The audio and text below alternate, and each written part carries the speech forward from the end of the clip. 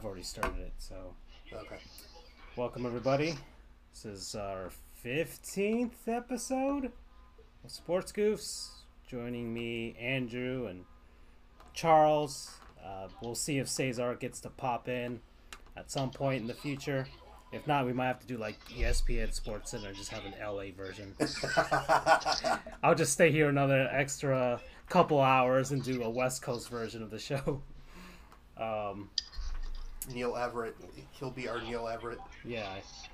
Um, there's only 2 NHL games, 8 NBA games, 56 NCAA men's games, and 33 women's games, even though 4 have already been postponed. And I'm Because of assuming, weather? yeah, because of the fact that everybody's freezing right now due to the polar vortex. And so that's so everybody who's listening to this, who's living out there, stay warm, get inside, stay safe, And don't find breathe. shelter. That was actually legitimate Advice. given by, I think, the National Weather Service. It Yeah, said, Lord. don't take deep breaths Don't when take outside. deep breaths. Wow. So, what was that thing you said about the Chicago Bears? I'm actually gonna look it up. They changed not their handle, but the name that comes along with it. They changed it to the Chicago Polar Bears. On their Twitter? Yeah. Oh, it's right there on Google. Chicago Polar Bears. Told you. Did they change the logo? No. I thought they make like a white version of it. Okay. So that's funny by the Bears. Are on tap for this episode. We'll probably and most likely talk about Anthony Davis because he wants out of New Orleans. The Super Bowl predictions for ourselves, what we think, some baseball talk, and we are now 14 days until pitchers and catchers report, and Bryce Harper and Manny Machado still don't have a team, I've never seen 2 free agents of such high caliber this deep into the off season, and yet they're not signed. And then of course we got players we remember to forget. Our opinions. I actually have not a sports related opinion thing because now I'm trying to get into like more sports talk radio where they just talk about nonsense. So we'll talk a little bit about nonsense. We were talking about nonsense before this about Madden games and which one was our favorite. And actually, which one was your favorite, Charles? I mean, I played a lot of 2008 Madden 11, and I'm playing a lot of the current, not whatever this year's edition is, but Madden 18. Okay. Yeah, so Madden 18. Okay. And I just play for the franchise with my other buddies who live everywhere else, so it's our way of kind of bonding. Okay, so Madden 08, because certain Vince Young in the Titans uniform shows up on that. Exactly. I don't think there's ever been a Dolphins player on the cover of Madden. Now that I'm thinking about it. Nope. I can't think of one. No, Yeah. not a single one. I know Dan Marino showed up on a NFL quarterback club back in the old N64, PS1, and Sega Saturn days. And I think that's as close as we got for the Dolphins as far as cover athletes. The Heat. We had Shaq and Dwayne Wade on NFL 2K and NBA 2K and NBA Live at one point. I remember that. I don't think there's ever been a Marlin on the cover of anything. Not that I can think And of. John Van Beesbrook showed up on the NHL 97 cover. Was it 97 I or thought- 96? It was 97. I thought Giancarlo was on the show. Or am I thinking... Giancarlo was on also- MLB The Show? No. No. No. I'm checking to see if I'm right or wrong. Give me 1 second. So, hold on, let's see. I know we're off topic. We're not even on topic. We're off topic. We're just talking about this, but hold on. We have no topic. Yeah, we have no topic. We're just going to look this up. And it will be the show covers. Let's see. Let's see if we can see all of them here. Let's see, Ken Griffey Jr., Aaron Judge was on this past season. Yeah, this year. Alton was 16. I think some, No, it wasn't him. I see some All right. concept ones out here, but because people Photoshop theirs. There's a Photoshop Giancarlo one here when he Yeah. was. As you can tell, I don't play the show except for the year they had Josh Donaldson, so that's about it for me. So the 14? No, which was that 14? That was a while ago, yeah. And then Steven Stamkos showed up on the 11. NHL 11 I think it was 11. or 12 95% sure it was 11. because you have it. Right. And then yeah, that's it. So, but I was more of a 2K guy for NFL stuff before they got. It was 12, NHL 12. Okay, all right. So I got that right. All right. I'm ashamed considering that I'm a Lightning fan. So let's talk. We got the Super Bowl coming up this Sunday. We already had the media day. I saw one of the guys from Barstool Sports crashed the media day. He literally got in there with a fake media credential and was asking some weird questions to like Ndamukong Suh and other people. And I think eventually, after like a couple hours, they finally realized that he wasn't supposed to be there, and they kicked him out. Hours? Yeah, I think because I forgot how long the media because they talked to like everybody, like all the players and all the coaches. How did they not figure that out? Like some Miami Dolphins reporters are up there because Brian Flores is now the defensive coordinator for the Patriots. Is the now head coach of the Miami Dolphins. Well, after the Super Bowl's over, he'll assume the duties of the head coach. Actually, he's Honduran, if y'all didn't know that. So that's where the Flores comes from. That's assuming McDaniels doesn't tell him not to go and just say, hey, stick with us, and I'll make you my defensive coordinator when I become head coach in 5 years. Yeah. And then, so I still... Then there was the one question a reporter asked Tom Brady, because this, I think, the 2000 Super Bowl, I forgot which one it was, but his first Super Bowl against the Atlanta, between him and the St. Louis Rams. Right. Yes. Now it's come full circle. He's back here.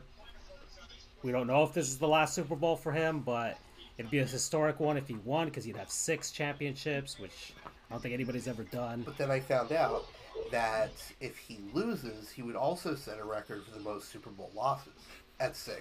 Yeah, he'd be 5-4. That'd be his record if he lost. So 6-3, because he's been to this is the 9th Super Bowl. Oh, is it? Yeah, it's his 9th Super Bowl. Track. Yeah, and they asked him, so now that you're a veteran, all this stuff, and you remember being a rookie against the Rams, and do you have any advice for Jared Goff today? Would you give him any advice? And Tom Brady just like, no, I'm not going to give him any advice. Not right now. I don't know. This is why, this is why I never asked any NHL player when I covered hockey games, like, any question whatsoever. Because it's all cliched stuff. There's nothing that I'm going to ask them about their performance for the game that I don't already know, or I don't even expect for them to say as far as cliche is concerned. Yeah, we'll take it, day by day, we got to take our opponent seriously, blah, blah, blah. They're a good team over there and all that stuff. Like, there's no point in me asking you anything. And that question that reporter asked is a stupid question, because of course he's not going to give him any advice. If anything, it would have been funnier if you actually give him horrible advice and be like, yo, just hand the ball off every single play. I don't know. Which, if the Patriots find a way to stop Gurley, who's already has like a couple weeks to recover, and we got C.J. Anderson. Somebody actually was talking about, I think somebody tweeted him that, or people were making fun of him because he's shorter. Because he's a running back. He's shorter and he's pudgy. He's a pudgy guy. But he's like, yeah, I'm this and that, but I'd like to see those people handle me in the hole. Basically, I'd love to see them going one-on-one against me. Like, who would... the guy's good. He's already won a Super Bowl. He's doing great for the Rams, and he's basically I call him, he's like, I actually responded to it like, you're a classic Sonic, dude. Okay, you're short, you're pudgy, but you pack a punch and you're pretty darn fast. So,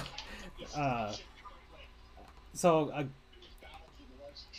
guys, what do you think? What's gonna happen for Sunday, Super Bowl?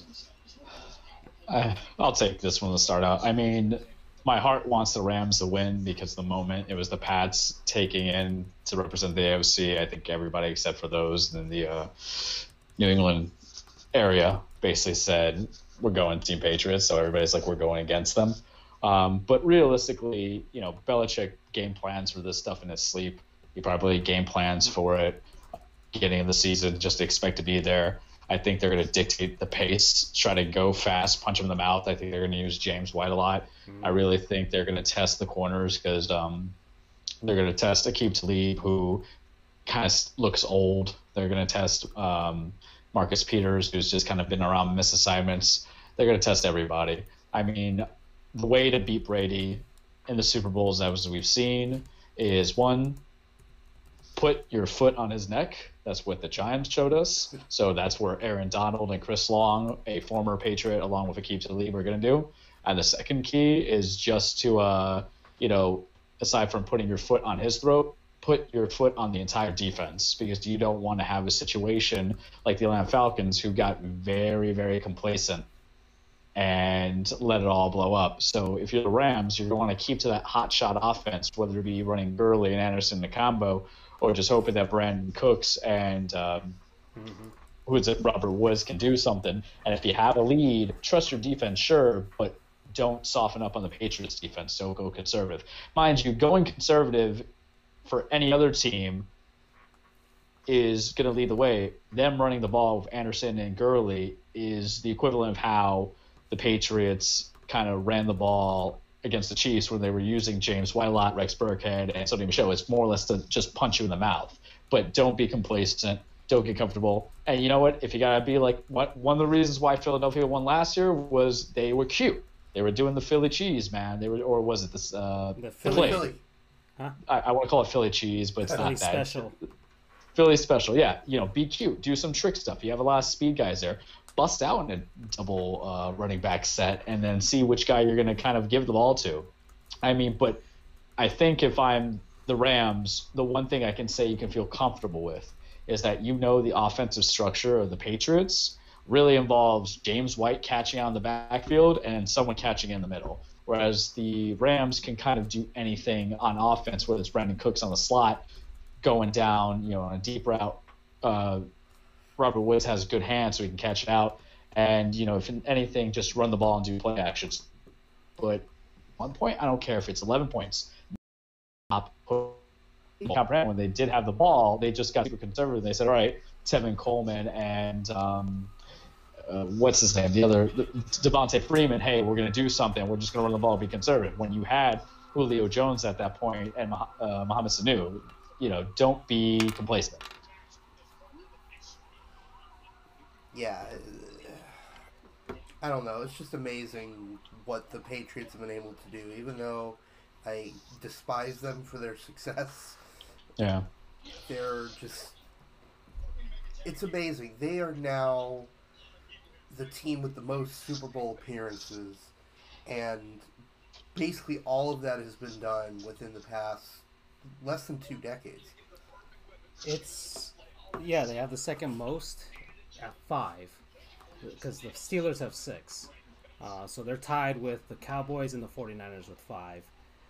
But I've heard basically the same points that Charles made over the past week already, as far as how does Sean McVay coach his team, because it was found out that he has like a sort of a mentorship type of relationship with Bill Belichick, as far as they're texting each other and stuff like that. Unless it's one of Bill Belichick's kind of Jedi mind tricks that he's doing, where he's, I think these guys are gonna make it to the Super Bowl, so let me corrupt them over the next few months, and then I'll hit them at the Super Bowl. But it's basically, don't it was basically the same thing. Don't play conservative. Have some nice trick plays up your sleeve and throw them out there at the Super Bowl. Basically, what the Philadelphia Eagles did last season. Because the Eagles, in a way, didn't play scared against the Patriots. Even though the Patriots still had a shot at winning that game at the end, and they didn't. But the Eagles didn't play scared, and I think the Rams have to do the same thing. If they play conservative, that's not their game. It hasn't been their game all season. They've been run and gun, go go go type of playing. Their defensive players, the big name guys, are actually probably playing the best that they've been this season. Ndamukong Suh has actually looked the way he's done. Looked the way he played before he made it to the Dolphins while he was with Detroit. He's actually playing like that big monster guy that we all expected him to be for so many years. But I think that was more of the fact that he was playing for the Dolphins, and the Dolphins ruin everybody. So he's playing in the big moments, and that defense is gonna have to. They beat Drew Brees already, so now they got probably would be the next level as far as if this was like a video game. Like, Drew Brees is a great mid boss, and then you get to the final boss, which is Tom Brady and Bill Belichick. Like, this is a great final boss if this was a video game. So this is their huge test. The Chiefs, for as much as they tried, couldn't stop them, regardless of penalties and things like that. And you see how the Patriots offense goes. They're pretty efficient.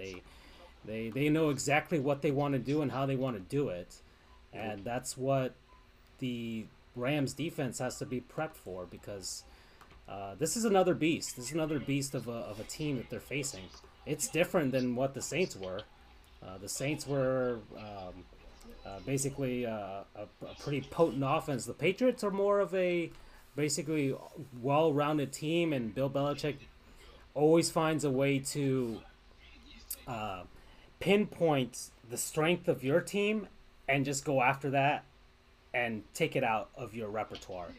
He did that. I know the Dolphins are a horrible comparison because you could take out the Dolphins pretty easily, but the Dolphins' special teams was actually rolling pretty nicely when they faced the Patriots in that game before the miracle happened, and he found a way to neutralize them until that last play of the game, which was the ultimate special teams play, if you will.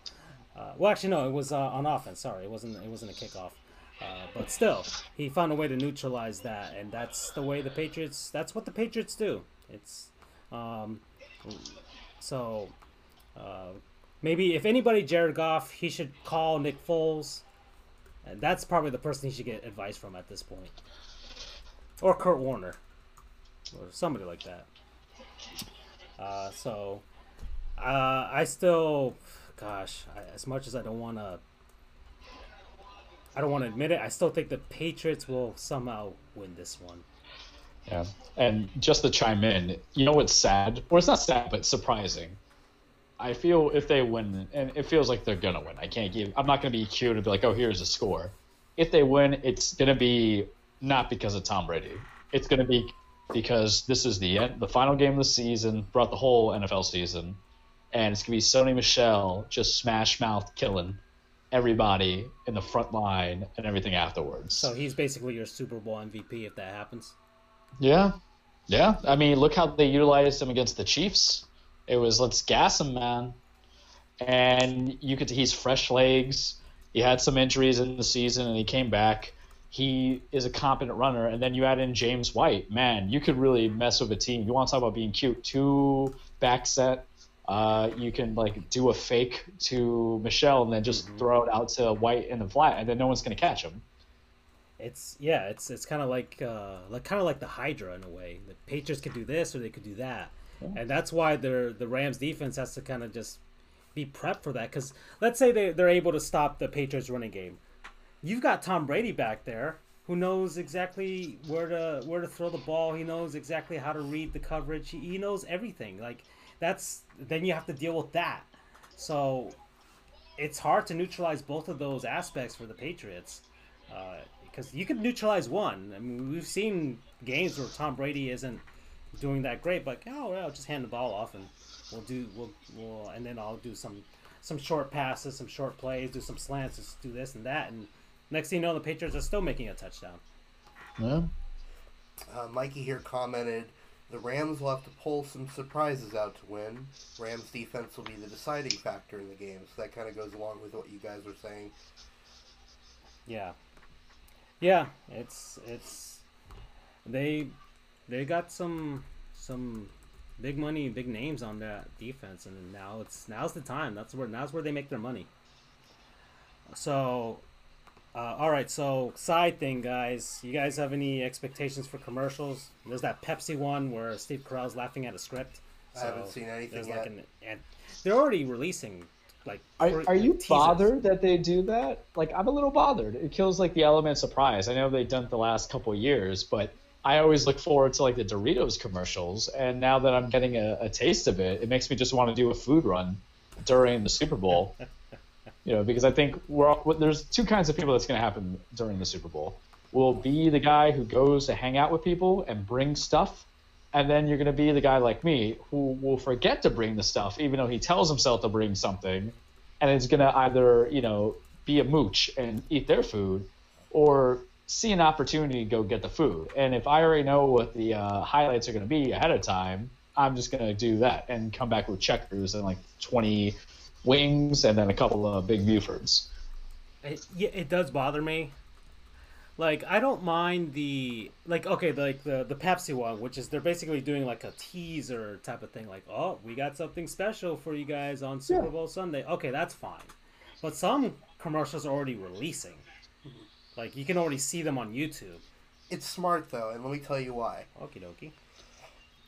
I think it's a 30-second commercial this year is $5.3 million. 30-second commercial. And that's only for 30 seconds, no one's going to, I mean, maybe they'll remember it, especially if it's a good commercial. But if you publish it in advance, you're getting so much more play and so much more widespread notoriety than if you just do it the once in 30 seconds. So from a marketing standpoint, I guess you're getting, because you still have to pay for that spot, but still you're getting more, I guess, bang for your buck because you have to produce. Not only do you have to pay for the spot, you have to pay for the production of the commercial and all that other stuff. I mean, I do agree with Charles that it kind of takes the surprise out of it if you're publishing it in advance. And I do think that you can kind of get the best of both worlds. Do like a teaser spot in advance, and then almost simultaneous to when you post it in the Super Bowl itself, post it on YouTube and all the sites. Plus, nowadays, YouTube and all these sites, they have replays on replays. These commercials are live forever at this point. They're not lost in that 30 seconds. So, I mean, I think that would be the best way to do it, but hey, it's these companies' money. It's their commercial. They can do whatever they want to do with it. So, let me ask you this, though. If you're already releasing it before the Super Bowl, what's the point of thinking 8 months ahead and say, let's invest X amount of money? Why wouldn't you target the next best thing, which would be the post shows after Super Bowl, the American Idols, The Voice, all those shows that like to have their season premiere or their return of television after being on winter hiatus? It probably wouldn't cost as much, I would think. And there's going to be people who would stick on that channel. It's CBS this year, right? Yeah. So the CBS highlight show after that, then comes whatever NCIS Part 5. I would pick that. Because if I'm already releasing it, the idea of more money is to save money, right? If it's already free real estate, this is why I don't have a business degree. But if you've already let it out there instead of a snippet, it's one thing to do the snippet. Like, I'm excited for Infinity War. Do I want a 3-minute trailer during the Super Bowl? Absolutely not, because you're just going to get that theaters. That's why you don't see a lot of movie trailers this year. just to kind of put it, because that's used to be what built up for the Super Bowl, the food stuff and then the movie stuff. Because you could just release it on YouTube on its own special day. Because what they do in the movie trailers, hey, here's a 30-second teaser. Yeah, tune in on this point, and then you can see it all. They do it all free. That movie trailer thing is correct, because you saw when they release a new I think the Avengers or something like that, like they can release the trailer on one day, or Toy Story, they released it on one day, like out of nowhere. And people were talking about it for like a week, and at a point where nobody would have talked about that movie. Okay, we'll just drop it here. So there's no need to do it for the Super Bowl anymore. Now that we have the internet and all this other crap, like there's no need to kind of okay, we need this huge event. It's basically like in video games. I think Sony's not even going to E3 this year. Because because there's no reason to anymore. They can do their own stuff. Nintendo does it now. They don't have a big show anymore. They're just like, oh, we'll just drop our own stuff on the internet and have people talking in the middle of February, where nobody would be talking about video games at this point, or your video game. So the commercials, though, I do get excited for them. I like the teasers, though. I'd like a more of a teaser route. And then you drop the big thing during the game itself. Like, okay, well, you'll tease us for a week. Oh, we got something good for you. Okay, the next big, huge Budweiser meme is about to pop out, or whatever, the new Doritos thing. I think Doritos has done a pretty good job with their commercials. New Geico commercial, what have you. That's what I'm more expect. That's what I like more than anything. Mm-hmm. Although, not the they're not a non-sponsor, but Geico's kind of contest for their commercials from the past. I'm loving that. I'm loving seeing all those old commercials from Geico, and it's funny how you remember it. Just like, even as a kid, like, what am I going to use Geico for? Even though I probably had it, from my parents and stuff for like in the car, but I still find a way to connect with them. I'm like, oh, I remember seeing that. And that's pretty cool. So good on you, Geico. You guys are doing a great job. All right, guys. So that's our football talk. You guys, anything more about the Super Bowl before we move on? Not really. That's it. One comment I want to make, because this is bad media, and we try at this show for Sports Goof not to be that. Everybody knows that if Tom Brady wins the Super Bowl, he is not retiring. Oh, no. He's going to keep going. It's a slow headline. This is usually what happens from February until April. Well, yeah. He's already Declared he's not retiring. Yeah, he wants to play still until ask he's the like question. 45 or whatever. They still ask the question, because the idea of they don't want the Peyton Manning running off the sunset where you won in spite of you. Yeah. It's going to be like, all right, you already proved that be the greatest. Well, you always want to be better. You want to be the most dominating guy, because right now Brady's tied with Joe Haley. This team's so great. This is what the team needs to do to come back here, and they come back here. But saying now, for the love of God, every sports broadcasting station from ESPN to your local radio to all the other places, stop wasting the viewers' time of, well, Tom Brady, are you going to retire if you win the Super Bowl? Everybody and their mother knows it's not going to happen. There's no point in him. Yeah, if anything, he'd actually want to continue his legacy, because so winning 6, that's like, he's already at another level. But like, he'd be tied with like a guy like Michael Jordan or whatever. Like, if he wins the 7th one, then like, he's getting past a guy like Michael Jordan. Now he's in the pantheon of athletes that are not just the greatest football player, but one of the greatest major sports athletes ever. Going for Bill Russell. Yeah, going for Bill Russell. Being one of those guys, that's where Tom Brady wants to be. He's already at a level that he's in that kind of conversation of, well, he's one of the best athletes as far as relative to his sport, So I will, just to touch on the Super Bowl, we might be belaboring the point, but one of the things I like with what ESPN kind of does with their ESPN Plus thing is have the detail, and they have like a certain sport legend analyze. And I was reading Peyton Manning analyzing Tom Brady's Chiefs performance in the Chiefs game, and one of the reasons why I think Brady will always push himself to continue until he's broken is that he was always trying to one up Peyton. Yes, he has more rings, but guess what he doesn't have? More MVPs. He's only got 2 or 3 Payton had 4. So that's that personal drive. So look, I'll admire Brady for having that level of competition to where a guy could be retired, but still want to cheat. He's that guy who I believe wants every check mark. And that's what I love about him. Yeah, I mean that's he wants to do that. It's not a question. I wish I could be that dedicated just to fold my laundry, but hey. I think we'll end it on that. Yeah. Okay, so moving on. All right. So I was hoping Cesar would get here in time to talk about Anthony Davis. If he's out there, if he's gonna pop in at any point, I could hold it off. We could go to Major League Baseball. I say let's do that. Okay, so we'll hold it off for the second half if he pops in. So Major League Baseball, like I said before, 14 days out from pitchers and catchers reporting, and we still don't have a landing spot for Bryce Harper and Manny Machado. There's rumblings. Right now, the White Sox are in the news, like saying that they're out there trying to get at least Machado. I don't know where the White Sox came from, but and supposedly the Phillies are in the hunt for Harper. Yeah, and Machado as well.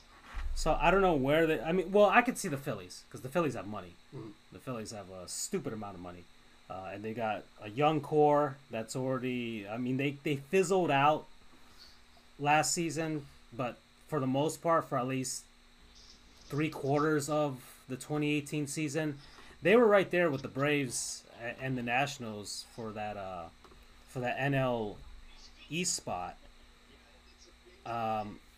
If the Phillies do get one or both, I think that might put them over the top against Atlanta. It might. The Braves are in that conversation for JT Realmuto. That could be a piece that could hold that would actually well round their team to hold off a huge splash by the Phillies if that happened. But still, it's kind of weird that we've gotten to 14 days out and we don't have any of those two guys signed. Now, do you believe it's collusion, the way that some of the the Chris Bryants and a couple other guys are saying it is, or do you think it's just nobody wants to pony up the dough, pony it up? I mean, well, let's eliminate. Okay, so let's try and play both sides. All right, so Okay. let's say we're on the side that doesn't believe there's collusion. Let's find a reasoning for that. Now, not every team is going to be in on these guys. Let's eliminate the teams that we know are not going to sign them. The Marlins, I can assure you, the Marlins will not sign any of those two guys. The Marlins, although Yanks aren't going for Harper. Yeah, the small market teams, the Marlins, the Rays, the Oakland A's, those types of teams, they're not going to sign them. All right. No. Then let's look at the big guys. Okay, the Boston Red Sox, they just won the World Series. Yeah, they just won the World Series without those two guys. Don't need them. The New York Yankees, we have a crowded outfield. We can't even get rid of Jacoby Ellsbury, so that's our logic. That's true. You guys are trying to unload him. Ellsbury. You got Giancarlo. You got Aaron Judge. You guys already have a crowded outfield. Heck, Giancarlo's the right field. You guys have two right fielders. And the good news is they have a DH. So they can they're in the American League. Of course, that's what. Giancarlo's probably just going to become a DH at some point. And then you've got the Los Angeles Dodgers, who additionally everybody thought was in the running for at least Machado since they traded for him. Right. And now it looks like the Dodgers are not in the running for him, maybe in the running for JT Realmuto. And actually, they're cutting back on salary, getting rid of Matt Kemp, getting rid of Yasiel Puig. The Dodgers have spent the most money out of anybody at least the last 5 seasons, you would say. $200 million payrolls and everything like that. So maybe they're trying to save some money because even though baseball doesn't have a salary cap, I think they do have like a luxury tax. That they do. And I think they would be in the repeater tax this time. Yeah. So it just increases. Them and the Red Sox. We're also trying to shed the salary. Getting Giancarlo didn't help, but for some reason we say, hey, we need more strong hitters than pitchers, but that's a different story for a different day. It didn't work out in the playoffs. That's for sure. Yeah, you always need pitching, right? And that might be a thing too. I mean, we mentioned it because we talked about Harper and Machado, but Dallas Keuchel's still out there. And then there's the trade rumors for Corey Kluber, who is an excellent ace. I mean, look, I'm waiting for us to just go for Keuchel because even if his numbers were kind of soft last year, he's a starting one on so many 25 of the 30 teams that are there. He would be our starting two if we threw money at him, and he might be asking so much. So here's the thing. These guys aren't going to hold out and not play the season like some football players might because they want to help their image for the next season. But I envision like a lot of one-year contracts at a high salary. Like I can honestly see the 1 year, so basically $30 million contract to Harper to go back. Like a Kevin Durant type of thing? Yeah, but it's different though. For Durant, it was for salary cap purposes. For here, it's like, okay, you guys don't want to do this. Let's wait until everybody goes into arbitration. Arbitration ups the numbers. You have to play ball what independent people are telling you should pay us. Because you saw it a little bit this year in arbitration. Then arbitration will influence free agency. And remember what's coming up in about 2 years, a new collective bargaining agreement. Yeah. So it's tragic because here's the thing. Like, if you ask me now, Charles, what do you think's happened? I think Harper goes back to Nationals because I think I could woo him with a 1 year, $30 million contract. Machado's the only one I could see taking a short-term, big-term contract, 2 to 3 years, 2 to 4 years. I know I know that Philly was interested in him. I know Chicago was interested in him. They trade for his brother-in-law. LA doesn't want him because did he have an impact? Plus, he didn't help himself with Johnny Hustle. It's irrelevant at best because I get where he's coming from, but they might see that as a cancer cause. And you guys can't see me, but I do with the quotation fingers because whatever. Machado, he's not the prize pig at the fair, but he's a good consolation prize. And that's what teams need to remember. But I think Keichel's also going to get the 1 year deal. And you know who it benefits? Those teams that thought they were going to lose him, but they can keep him for another year. Because what happens with staying with another year? You get another year of their prime. I see Houston, who already has Garrett Cole and Verlander. You get Keuchel on a 1 year, $20 million deal, you're good because you're built enough as a team to make another deep run. You get Bryce Harper back at Washington at a 1 year, $30 million deal. Hey, guess what happens? You might be able to battle out of a crappy NL Central team, or I'm sorry, NL East. Yeah. And then, you know what this also helps out? Mike Trout. Because next year's the year. That's so right. You have a perfect storm. And remember, the Phillies have like a massive ton of cash. Yeah, they have a massive eye on getting Mike Trout. In fact, he's the biggest prize out of anybody. He's beautiful. You want to take him out on a date and kiss him on the fourth one. Because you do it. Bryce Harper's last season, he had a lot of great power numbers. He wasn't that, he wasn't very consistent. No. That was kind of like, that's kind of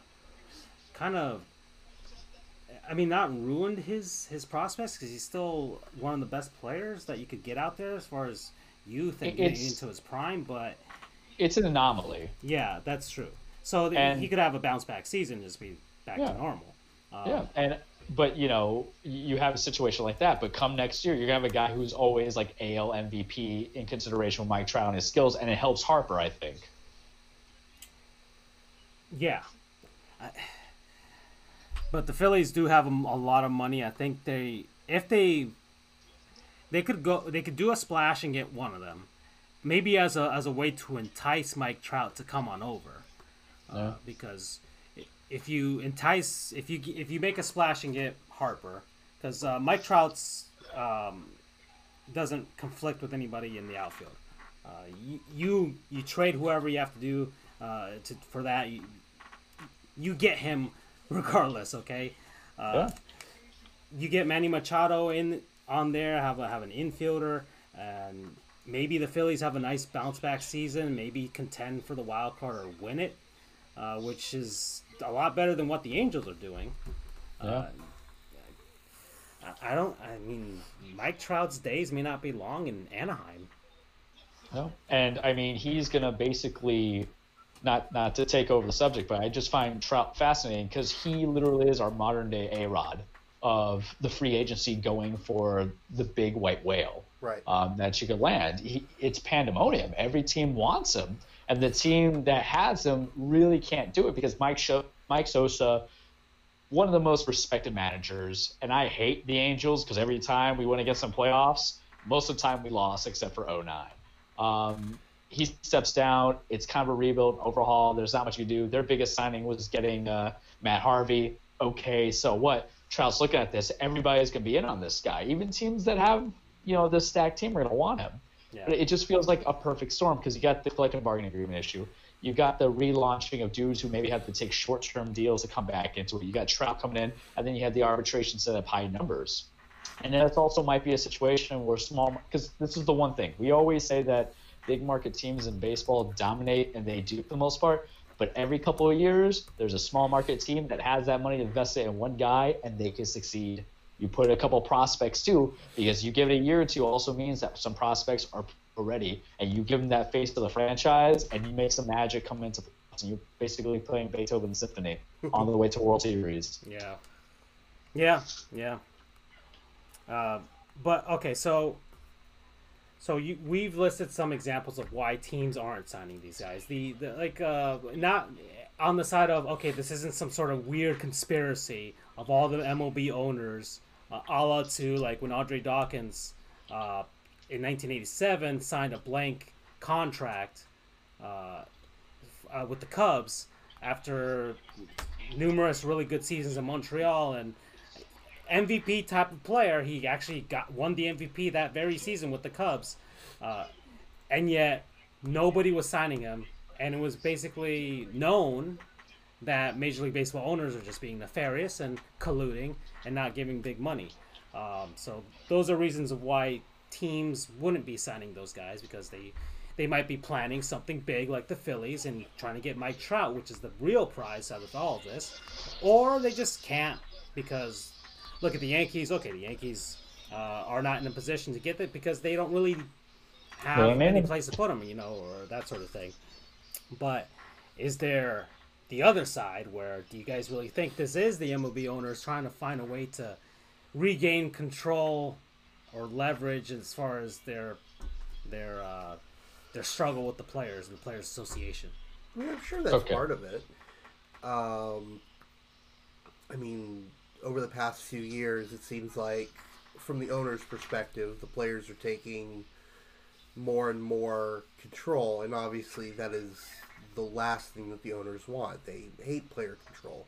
That's why we get all these work stoppages, not just in baseball, but NHL, NBA, well, you name it. Baseball has been great since the strike. Oh, it has, no question. Maybe because of the bad juju that happened after the strike that they're trying to avoid it. But right. We're now 25 years since. Right. And a lot of those players that were not even born when that strike happened. Right. So which makes me feel old, but baseball's making more money than ever. Right. But as we discussed in another episode, it would be foolhardy for them to kind of rest on that because they'll just kill themselves again, and it may be a death knell if they let that happen. But getting back to the main topic, I think it's a little bit of everything. I don't believe it's an Occam's razor situation where it's just collusion, it's just all these situations. I think it's a little bit of a mix of everything. I think the owners do want a bit more control over things. But as Charles mentioned, Trout's going to be coming available, what was it, next year? Mm-hmm. Yeah. Everyone wants him. And I know everyone says, oh, Bryce Harper is the best player. He's not. No, he's not. He is not. Not just because of his kind of hot and cold playing ability versus Mike Trout. He may not have the astronomical numbers that Harper has had, but he's consistently great every single year. Not to mention that he's not such a cancer in the clubhouse. I mean, you always see Trout hustling, making these great plays, Harper's the guy who throws helmets at people that he's charging on the mound or not running out plays. I gotta look that. Oh, keep talking. And by the way, that was a terrible helmet throw. I'm hoping that he was throwing it intentionally away so he would just scare him. But if not, man, that is such an indictment on his throwing ability. But I digress. I do think it's kind of a confluence of several factors. But I think another part of it is Harper and Machado are too... Not that they don't deserve all this money for their playing ability, but I think they're being a little bit too stubborn as well. Because my guess is they're like, oh, you're only going to give me $150 million? That's beneath me. And, I mean, look at me talking. I don't think I'll ever earn $150 million in my lifetime, let alone in a X number of years. But I don't know. I think it's a few factors together. I think everyone needs to kind of give a little. These guys need to kind of give a little bit on their salary demands. The owners need to realize that this is just getting ridiculous, that they're doing all these contract holdouts.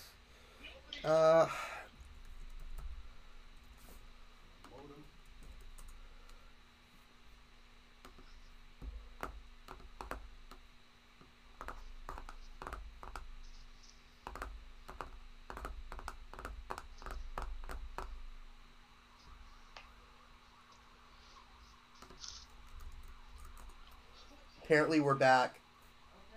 And we're back. So yeah, what do you think, Mikey, Charles? Alrighty. Was my rambling on point at least? It was. Now I'm gonna do a new fun game, boys and girls, called role playing. Okay. My name is Ted Lerner. I am the owner of the Washington Nationals. I have paid Steven Strasburg. I have paid Jordan Zimmerman. I have paid Ryan Zimmerman. I have paid Bryce Harper to a degree. I have paid all these guys. I paid Gio Gonzalez. Yeah. I have paid them so much money because I care about the image and the quality of my product. I care about my brand. I want to be the guy, the owner, who you know their name when they own a baseball team, any sports professional team, because unless you're a dedicated sports guy or girl, and if you're not a dedicated to your city, you might not know who I am. He wants to be the Jerry Jones of Major League Baseball. Exactly. And I'm not saying him particularly, but this is an example that's coming in. And I have nothing but a few pennants to show for it. And I am sick of dishing out these 6-7 year contracts. Guys are getting paid over $100 million plus for limited performance, and they're still giving fully guaranteed money for all of this stuff, even though they might only play in 20, 60, 100, a full season of games, and they still get me nowhere. I still have to pay them the full amount of money on a 7-year spread, and they don't bring me anything, and we don't even make it to the playoffs, or they have a bad year. My name is Hal Steinbrenner, and I paid Jacoby Ellsbury a 7-year, $100+ million deal, and he didn't play a lick of a game. So as the owners, we're sick of doing these long-term contracts. Because what do these players look for? I can understand, on their point of view, is they want longevity and they want a place to call home because they're sick of losing a good portion of their money in hotels and places that they have to stay at that cost them their own cash, and they have to pay for their trips and all that. But if I'm the owners, I'm doing Collusion. It's like, look, we want to pay you, but we don't want to pay you more than we should pay you. So therein mind makes me think about the Vikings. I'm going to bring it from one sport to another. What did we do with Kirk Cousins? We like you. You're 29. We don't know if you're a system guy or we don't know if you could be an any kind of guy. We're going to give you a 3-year, $84 million fully guaranteed contract. That's what the owners who kind of, I feel, are going to look for. They're colluding to block out dudes because they're sick of giving these very long terms. Baseball's the only sport, man, where you can give Giancarlo Stanton a 10-year contract averaging $30 million, equaling 300 million years. And no matter what, wherever he's traded, that team is on that ownership is on the hook for that money. And if I'm an owner, I don't want to take a guy's contract that was good then, bad now. Why? Even if it's going to help me get a couple prospects or whatever, even if it's the equivalent of basketball where we're trading in contracts, we have to have contract matching. At the end of the day, if a guy's just not good and he cashed in early on him being good, but now he's just injury plagued and just crap, why do I want that?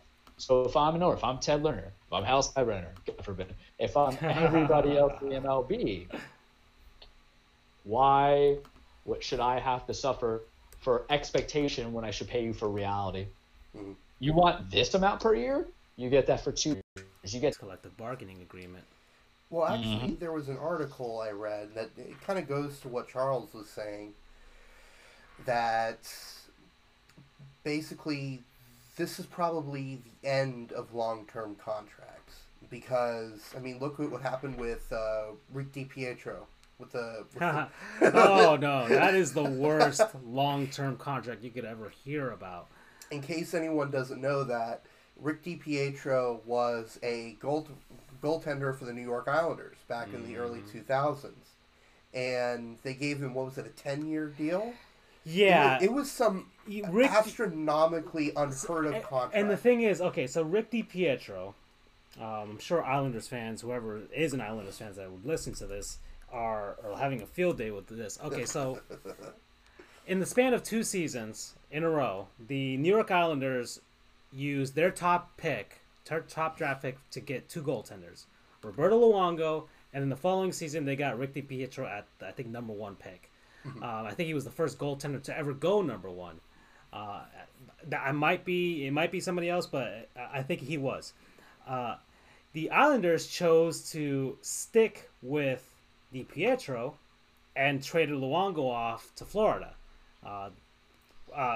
Completely one-sided trade as far as that was concerned.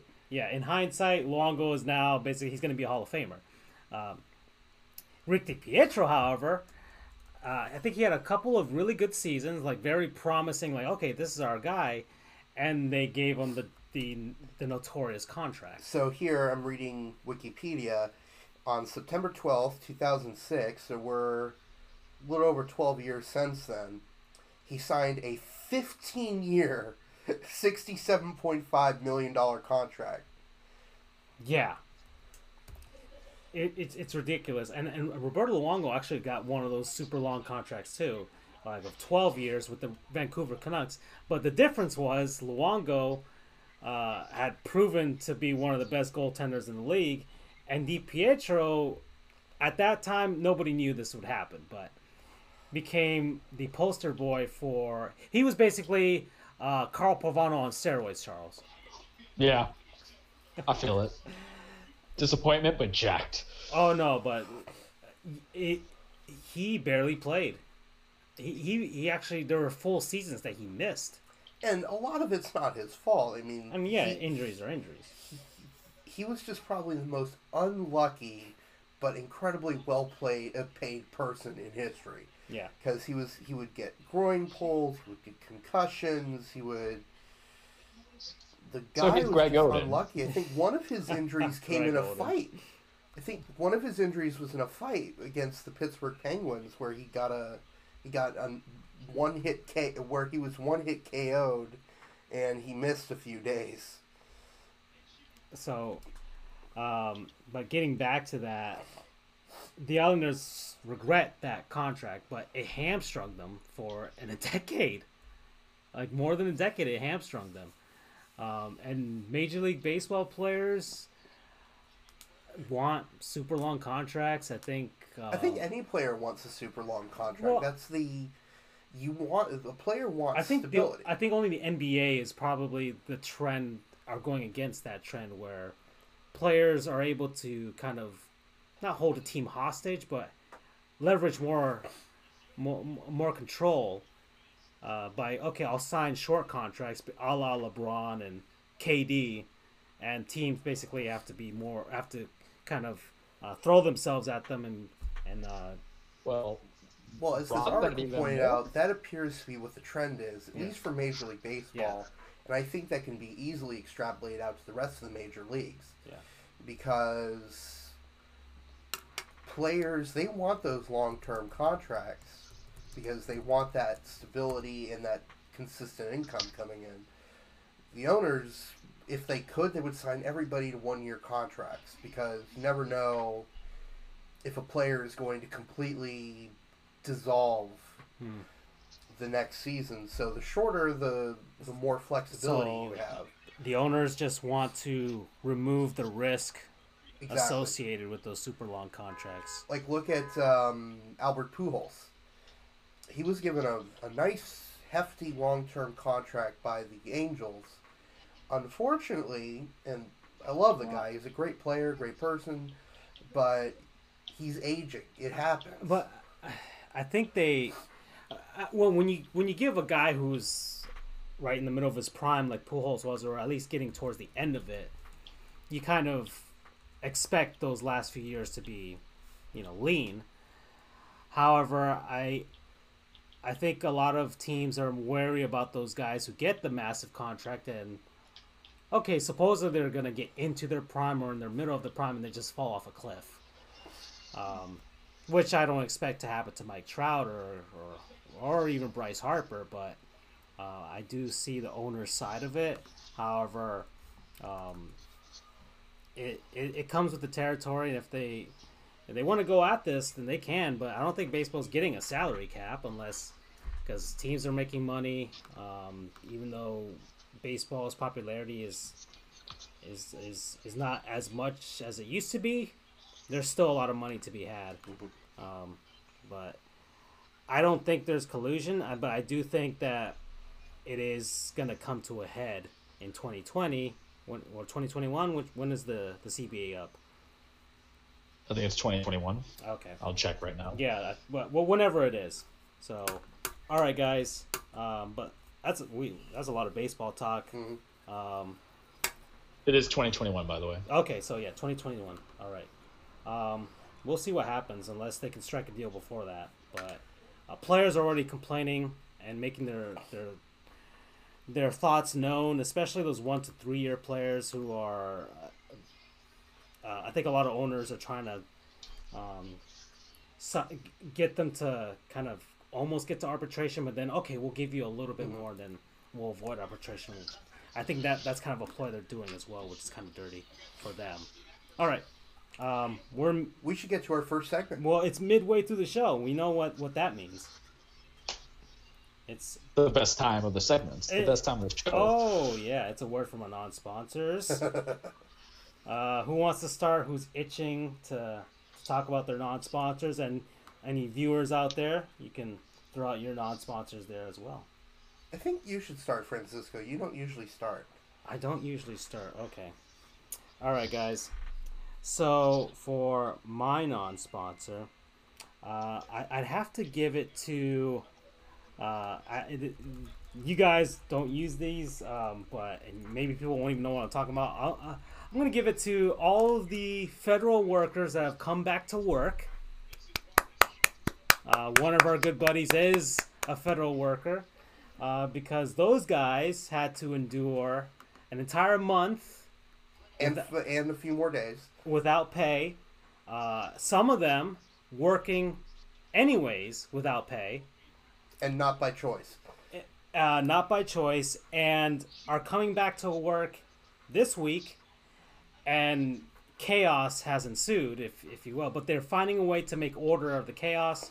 For example, today, and I'm an immigration attorney, so I go down to the immigration court in Miami, Florida, and so I have a lot of things to file, and because I couldn't file things for an entire month, you get over there, and there's just a massive long line. I waited for an hour to file whatever I needed to file. How long does it usually take? Usually I would just walk in and maybe 10, maybe 15-minute wait if you wanted to, if there were a few people there, but this is just a long line. And tomorrow it's gonna be worse because they're expecting more people to come in. I was at the clerk window, and they have those guys are just, I don't know how they're doing it, but they are running like clockwork, trying to get everything filed, trying to get in all of the paperwork that they haven't been able to get in for a month. And I'm just seeing these guys just like they're time stamping things. So you're just hearing the time stamp machine go doom, doom, doom, doom. Like, I saw this guy. He was basically like boom, boom, boom, just like a freaking like an assembly line type of thing. He's just filing things, and I just want to give thanks to those guys. I'm sure this whole week has been really hard. I've called other courts as well because I need to ask about other cases that I have out of state, and people are. It doesn't sound like they're overworked. I just try and help them out by knowing what I want to ask and things like that. So the TSA people, they worked throughout the work stoppage without pay, and planes weren't falling out of the sky on purpose or by accident, whichever.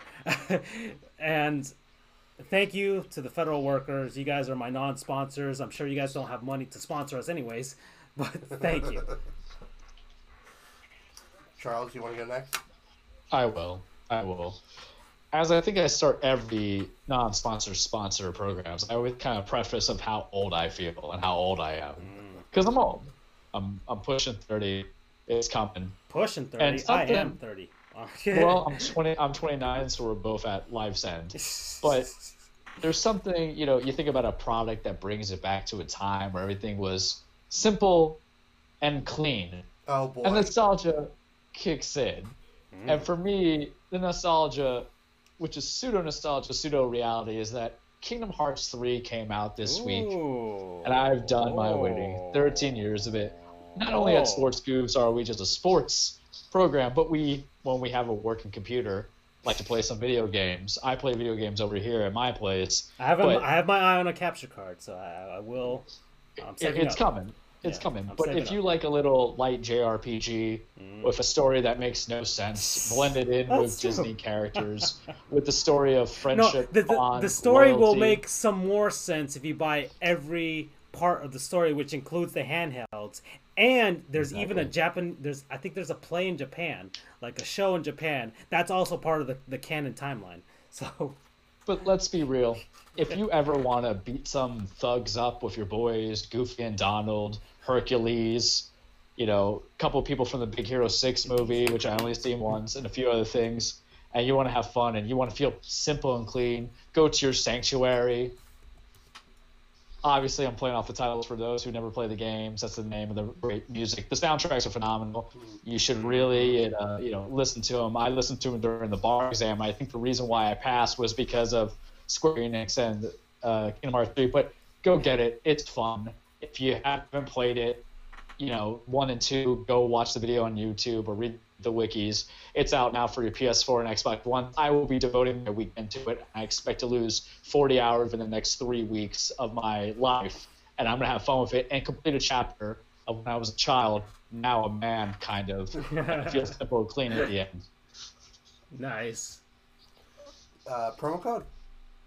Promo code loyalty, because I waited. Yeah. All right, mine is not a product, actually. And my non-sponsor of the week is dogs. Aww. Dogs are awesome. I don't know. I was getting ready to come here today, and my dog decided to... I have a little 4-pound Chihuahua, and she was just, you know what? I'm going to start kissing your feet. Because she can't reach my face, and she's probably 6 inches off the ground. She is way too tiny. Actually, let me see. I'm going to shoot something over to Francisco so he can post a picture of her online. Your dog's a long-haired Chihuahua, right? That is correct. I just put a Google search for long-haired Chihuahua, so you have an idea of what she looks like. She's more likely than not cuter than that. And... all right. Sounds like loyalty to me. But she's like, it's unconditional love, and dogs are awesome like that. Here, I have a picture. I'm going to send it over right now. Dogs are just awesome. And there's not really much more I can say than that because it's kind of a fact. Dogs are awesome, and they make everything in life better. They are better than any food, drink, drug that you think makes your life better. Dogs, and really pets in general, but especially dogs, are... thank you, Charles. A good non-sponsor sponsors. Just dogs are fantastic. I know I'm rambling here, not really saying anything of much substance, but hopefully you understand where I'm coming from because dogs are awesome. And hopefully I can stall for a few more minutes while Francisco puts... Yeah, I'm trying to find a way to get it on my screen here. So just give me a second. But yeah, no, the dogs are awesome. I have 2 dogs of my own right now. Well, they live in my parents' house. I love dogs. Dogs seem to connect with me. Every time like my aunt's kids have to go out someplace on vacation or whatever, they leave their dogs at my aunt's house, and sometimes I walk in the door and all of a sudden there's a dog there, and it just brightens my day. Once I get there, the dogs always seem to connect with me, whether it's a little Chihuahua, a Schnauzer, or a giant pit bull. I seem to connect with all of them, and I just kind of find a way to do that. I have the El Paso Chihuahuas up there for some reason. And so... they're kind of my adopted team because, well, Chihuahuas. Yeah. So I can't seem to get it up here, but I already showed what a long-haired Chihuahua looks like. So she looks kind of like that, but she's all black hair, and yeah. But next, we'll try and get the photos and we'll download them. We'll show them off next time. We'll probably have like a slideshow or something of all our dogs, and that'd be a nice little mini segment. Is the dogs of sport goofs? Well, actually, a lot of teams are getting dogs now. Yes, the Blues. That's kind of odd because they're training the dog to become a service dog. Yeah, but still, it's still a I don't know if it's it is a marketing tactic, and, right? A little dog or whatever. But I'm actually gonna put that up screen. St. Louis Blues dog. There it is. St. Louis dog. His name is Barkley. Yeah. And then across sports, and particularly in college football, they have tee retrieving dogs, where after a kickoff, they'll have a dog run out and pick up the tee. I know Boise State has one, a couple of others. Then in minor league baseball, you have bat dogs, which will come out. That's actually what I was looking for. And retrieve bats and deliver balls and drinks to the umpires. And then now you have hockey dogs. Yeah, now we have hockey dogs. And a lot of there's some college teams that have dogs as their mascot and have an actual dog as the mascot. Right. Even like Uga, who was almost killed. I know. By the Texas Longhorn mascot. Right, and then you've got Reveille, who's the collie mascot of Texas A&M. The Volunteers have a dog mascot. Smokey. Tennessee. I think it's a blue tick coonhound. It's definitely a hound of some kind, and I know University of Tulsa has it's not an official mascot, it's a secondary mascot who's a golden retriever, which makes sense since they're the Golden Hurricane. Real cute dog. So, just kind of wrapping it up, my non-sponsor of the week is dogs. They're awesome. They're cute. I love them. Enough said. I guess my promo code would be adopt if possible, because there are a lot of dogs out there who need loving homes, deserve loving homes, that don't have them. And I know there's some circumstances where you can't, whether you're where you're getting a service dog and they need certain requirements, or if you need hypoallergenic, things like that. But if you can, adopt. I mean, all dogs deserve love, and that's including the ones that don't come from a breeder. So that's both a promo code and a PSA. And remember to spay and neuter your pets. Yes. as Bob Barker would say. Which is such a fantastic and fitting name. Think about it. Talking about spay and neutering your pets from Bob Barker. Oh, of course. Well, that's the end of that segment. We can end on that. All right. So, thank you, everybody. So, dogs, federal workers, and Kingdom Hearts 3 are non-sponsors. Don't think twice to go buy it. Yeah. So, all right, what's next? What's next? I guess we can go to players we remember to forget, if you guys want to, because... Sure. Oh, yeah. We can do that. Do we have anybody out there? Do you guys prep for? I mean, our little dialogue kind of created one for me because I was gonna go somewhere a little out there, but okay. I'll start with one. So this came up in our message logs between Mikey and us because Graham Harrell is appointed the offensive coordinator for USC after the new Arizona Cardinals head coach Cliff Kingsbury was there for a hot minute as the OC for USC. And no, it's not going to be Graham Harrell. It's going to be one Cedric Benson, who I will talk about as my player that we remember that we forgot. So Cedric Benson had a very interesting career. He played at the University of Texas. He was a contested All-American. He was drafted by Chicago Bears, 4th overall in the 2005 NFL Draft. He also played for the Cincinnati Bengals and the Green Bay Packers. Long story short, he kind of had a very rough go with the Chicago Bears. He was injured a lot. He got into some trouble with the law. And this is the guy who they had in a high position. Is like, you know what? We don't want to deal with you. They got rid of him. So he ended up going to the Cincinnati Bengals and was kind of there for the pseudo resurgence of the good years of the Bengals when Carson Palmer was there. And I think also when they got Andy Dalton for a year or so. He put up some 1,000 yards seasons there, like once or two times. Not a lot, but he was a consistent face there. And his personality kind of meshed a little bit with Chad Johnson, a.k.a. Chad Ochocinco, which was very rare because he didn't really agree with a lot of people. So he was let go by the Bengals in 2012. So people were like, okay, where's he going to go? The reason why I bring him up when I saw the name is I remember when he signed with the Green Bay Packers in 2012. And the sports media just jumped on it because they felt that this was the missing piece. Because what was always the knack about the Aaron Rodgers team when he was a little bit younger? They had the passing game because at that time it was we're going to bust out some names here aside from Jordy Nelson. You had Donald Driver, Donald Jones at tight end, but you had a rotating door of guys who were running backs that couldn't do it. So they needed to think. So they were like, all right, he's going to be the completion. He's going to do it for us.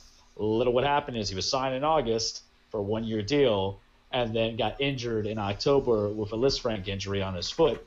And then he didn't play anything after that. So he kind of disappeared.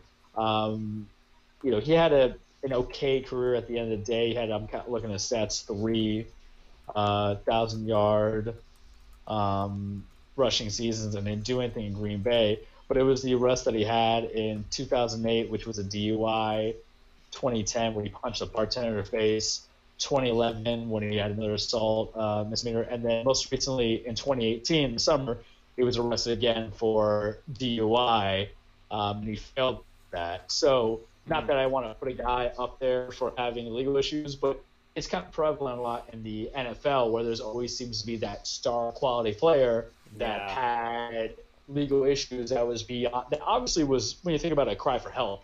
Because if you look at after his post-career, it's a lot of the same arrests. And I just find it interesting because who do we see now that suffers from it? Josh Gordon, who is going to probably be suspended indefinitely because of his pot charges, and he might have an alcohol addiction issue.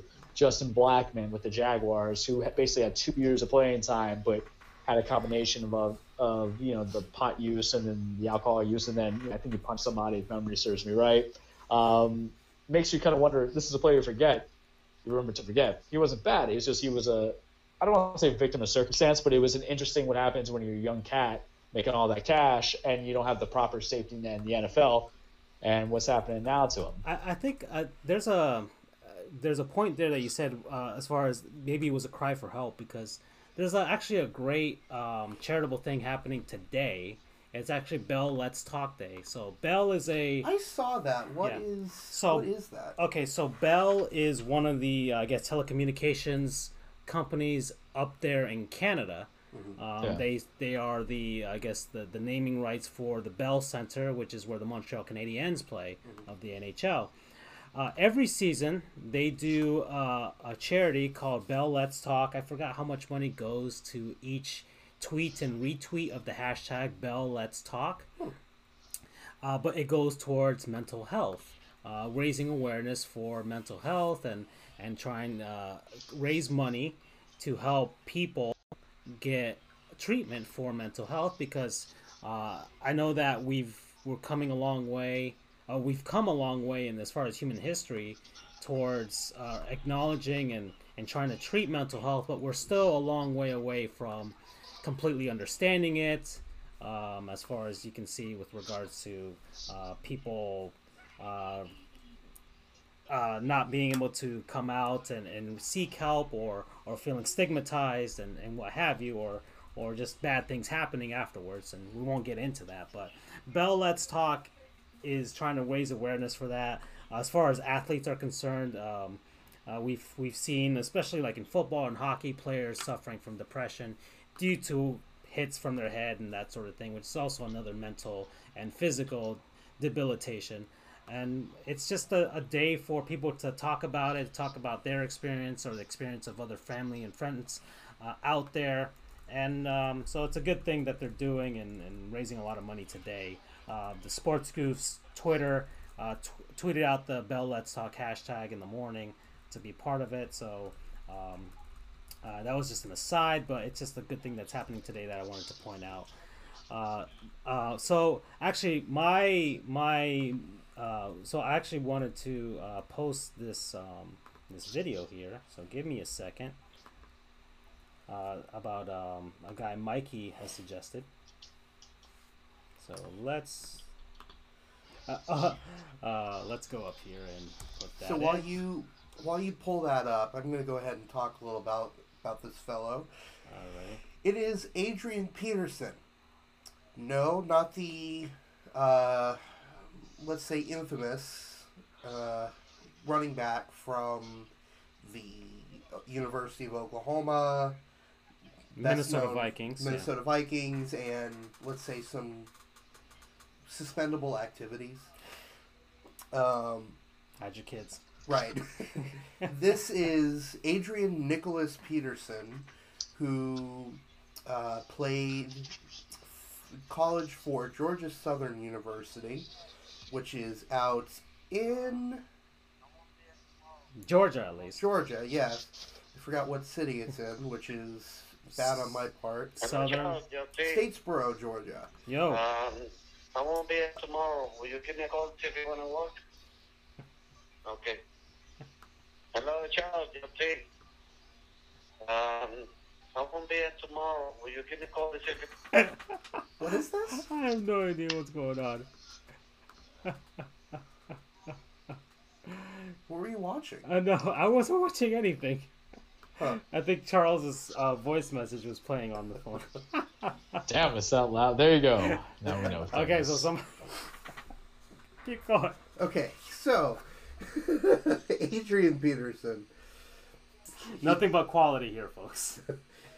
Was also running back, played for Georgia Southern University. How old is this? This is on a VHS. Sheesh. He had a pretty decent career in the NFL, played for the Chicago Bears from 2002 to 2009, was on the Seattle Seahawks practice squad in 2010, then ended his career for the Virginia Destroyers of the United Football League in 2011. He is currently the director of player, they say personal, but I'm sure that's a typo. He is the director of student athlete development.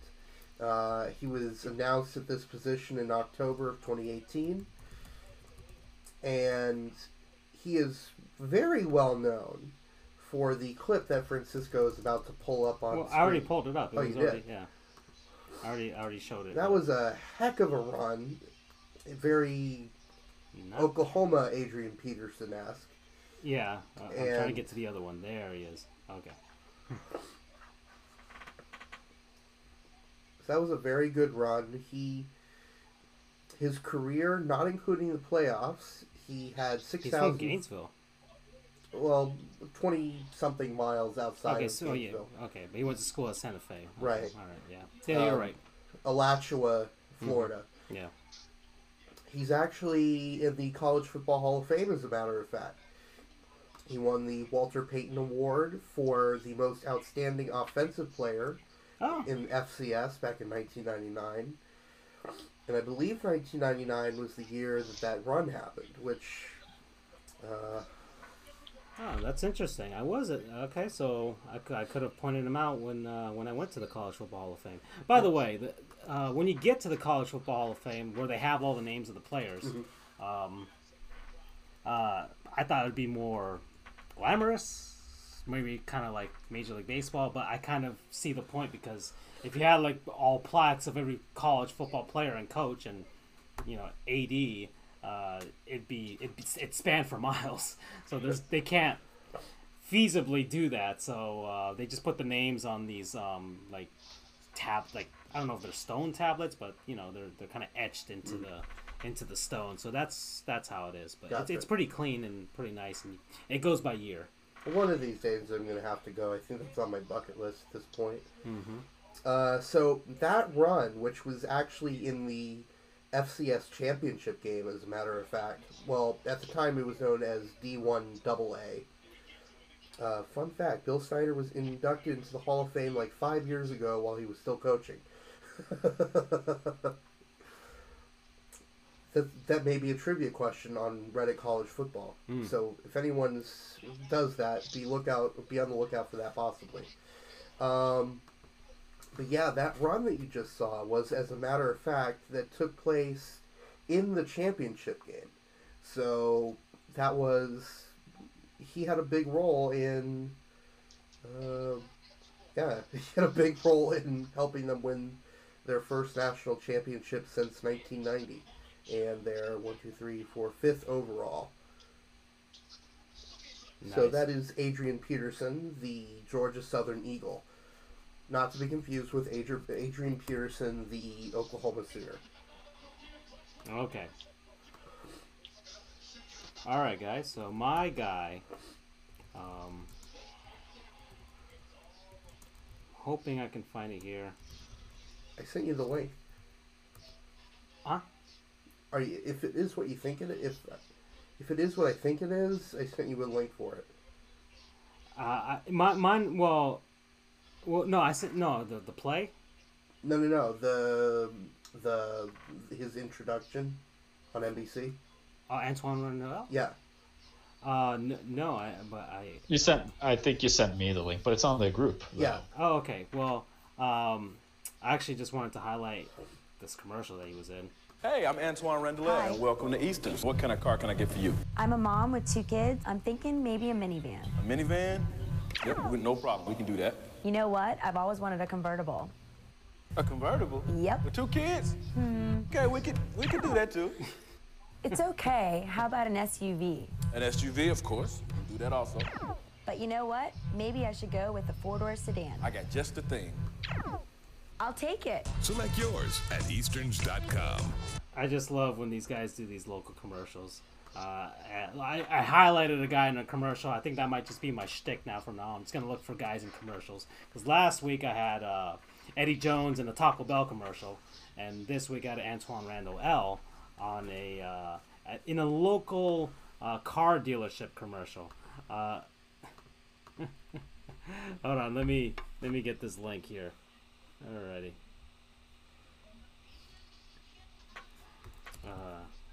Let's do it.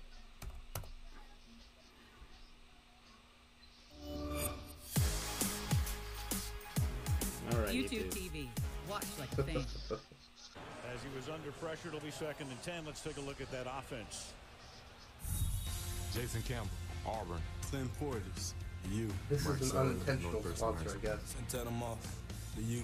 Antoine Randall, Indiana University. Chris Cooley, Utah State. Chris Samuels, Alabama. Pete Kendall, Boston College. Casey Raubach, Wisconsin. Brandon Thomas, Mississippi State. John Jansen, Michigan. I love Randall L. Every time he does that, I think he's auditioning to succeed Pat Sajak someday on Wheel of Fortune. That's great. Yeah, so I guess maybe his personality is why he's gotten in all these commercials and things. That's why I chose him. He popped in the top of my head for some reason. Okay, Antoine Randall. Well, hey, you forgot to remember him, and now you remember to forget him. No, but I don't know where I heard his name. Maybe when they were talking about the Steelers or something, and I was like, okay, he won the Super Bowl with the Steelers in like 2005, right? So I was like, okay, I remember him, and I'll look him up, and let's see if he was in a commercial. And then I found him in a local car commercial, and I just wanted to remember him for that, even though he was a solid player when he was playing. So many thanks to Antoine Randall for having a pretty fun name to say, that's for sure. Actually, that's another thing. I like guys who have fun names to say. Antoine Randall, that's really fun to say. Another good one is UCF alum Atari Bigby. I'm not joking. That is really his name. That's a nice name. Lee J. Doozable is another UCF alum. I mean, heck, they have University of Ja, Rastafari.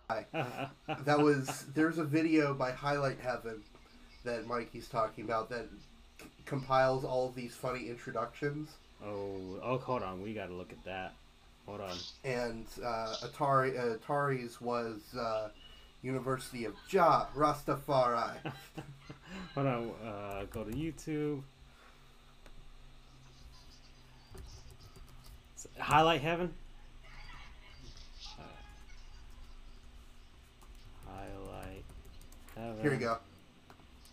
Player. Oh, you sent it. Okay, hold on. Funniest player interactions? Introductions? Okay, hold on. That's the one. Here we go. Julian Edelman, Kent State. Danny Amendola, Texas Tech. Marty, the Imagination Agency. Cameron Fleming, Stanford. Alabama, Birmingham. I'm Tony Gonzalez, University of California. Sam Baker, Southern California. University of Miami. Jamel McClain, Syracuse University. Sizzle, Ball So Hard University. Kadarius Webb, Nicholls State University. Shaw Phillips, Purdue. Quentin Jammer, Texas. Tari Bigby, University of Ja, Rastafari. Carlos Lele, University of Utah. Creighton. Hogwarts. Thomas Davis, the University of Georgia. Tech. Nate Burleson, Rainier View Elementary. Ty Deshawn, Boise State. Ourselves to the NFC defense. Jared Allen, Culinary Academy. Justin Smith, Missouri. Wheeler, Georgia Tech. Pat Anger, the United State of Iowa. As he was under pressure, it'll be 2nd and 10. Let's take a look at that offense. Jason Campbell, Auburn. Clint Portis, the U. Mike Seller, North Thurston High School. Santana Moss, the U. Antoine Randall, Indiana University. Chris Cooley, Utah State. Chris Samuels, Alabama. Pete Kendall, Boston College. Casey Raubach, Wisconsin. Brandon Thomas, Mississippi State. John Jansen, Michigan. I love Randall. Every time he does that, I think he's auditioning to succeed Pat Sajak someday on Wheel of Fortune. James Farrier, Virginia. Lawrence Timmons, Florida State. James Harrison, Kent State. Ike Taylor, Swagger. Tyrone Carter, Minnesota. Ryan Clark, Louisiana. William Gay, Louisville. Pittsburgh defense as Tomlinson takes the ball up to the 50-yard line. Still my favorite intro. Ike Taylor, swagging. Oh, you know what that is, and it's funny. Yeah, I know it. Jared Allen, Culinary Academy. Browner, West Virginia University. Lionel Dalton, Detroit Cooley High School. Jared Allen, Joshua Burns Preschool. Emmy Parker, University of Oregon.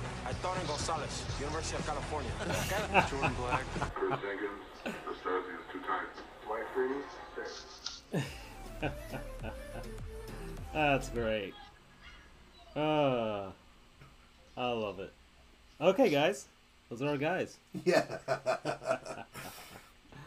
I love the guys that don't take it too seriously. That for those few moments where they have to do that introduction recording, swagger, Culinary Academy, the United State of Iowa. All right, so that's our players. We forgot and we remember again. All right, there's no update on the Fulmer Cup this week because no one's been arrested. Ah, gosh darn it. I will say this. Actually, there's a thing that you promised us last week. What's that? Who was the player that got 55 points? Oh, I totally forgot. I completely spaced. I know, that's... yeah, that's my bad. I'm going to have to look that one up. You can't do it now? Or you don't remember him? I don't remember him. Okay. I'll have to look that up. All right, so next week? Next week. Next week. Okay, fine. Too bad. Oh, well. So we are about an hour and a half now. Kind of, I don't know if, it doesn't seem like Cesar's coming in, but we could save Anthony Davis for next week whenever he pops in, because his team is kind of the team that's kind of pushing all of this with regards to the Los Angeles Lakers. And I'd love to hear his perspective on the Anthony Davis saga that's about to start. All I can tell you is the Heat are not getting him. We are totally screwed with our contracts, and we have no expiring contracts right now. Dion Waiters is a super streaky player that is not going to entice anybody to come here. That's for sure. And no, I don't know why we signed him to such a long-term deal. Hassan Whiteside still is making $4 billion, and nobody wants any of that in today's NBA. Dwayne Wade is retiring, and Josh Richardson and Bam Adebayo and Justice Winslow are still, even though they're pretty promising, they're still not worth Anthony Davis. So the Pelicans are not going to trade straight up just for those guys, and will not take one of our bad contracts. So as a Heat fan, we're just going to be screwed, and we'll wait till next offseason in 2020 for Klay Thompson or somebody like that. So we won't talk about that. But we can talk about one thing. What? One thing in regards to trades. We'll save it for next time Caesar comes on, but I'll speak it from the Miami Heat perspective. In the East, all it takes is one nice little trade to bump from being a 7th seed to like a 4th seed, especially since Indiana's kind of like now unfortunately floundering out as a fish out of water, gasping its last gap. I think, well, let's see. That is true. In the East, that can happen. Look, LeBron left, and all of a sudden we've got the Milwaukee Bucks atop the East. The Toronto Raptors, Kawhi's not staying. I don't think he's staying. Nah. It doesn't look that way. It looks like he's just going to bolt for looking like the Clippers are the front runner for that, and it doesn't seem like the Raptors are going to be able to keep him, and which is all the more reason for the Raptors to at least make it to the finals this season and just have an Eastern Conference banner just to have it at this point and get it while they can. The Boston Celtics are still, I think they're still trying to find a way to make everything work with their pieces. We made a comment about Jahlil Okafor and having a nice run of 5 games. And you made a comment, Charles, that I did. It's nice when a player gets more than 5 minutes to actually, produce. Yeah. And I mean, if I can steal on that for 2 seconds, you get that so much in the NBA because of either coaching changes or there's such a level of skill that they have on one side of the ball, but they can't do the other. Like Jahlil is an offensive producer. Mm-hmm. He doesn't really know how to pivot his feet on the rebound, and he's bad at defense. Okay, that's fine. But, what matters more in your philosophy of coaching? Offense or a guy who can kind of swipe the glass? I understand he's a center, but he kind of fits that prototype center of like, hey, at least he can score mid-range, up close, a little bit downtown. Another guy I think about is Frank Kaminsky, who is just doing nothing in New Orleans. No, Charlotte with the Hornets. And I can see him literally being traded where they were doing good and they got Borrega as their new coach, and he went from being in the lineup. This guy was a ninth in the draft pick, and just kind of like disappeared. And he was kind of lucky. He did some stuff with not Wisconsin, but it was Wisconsin, right?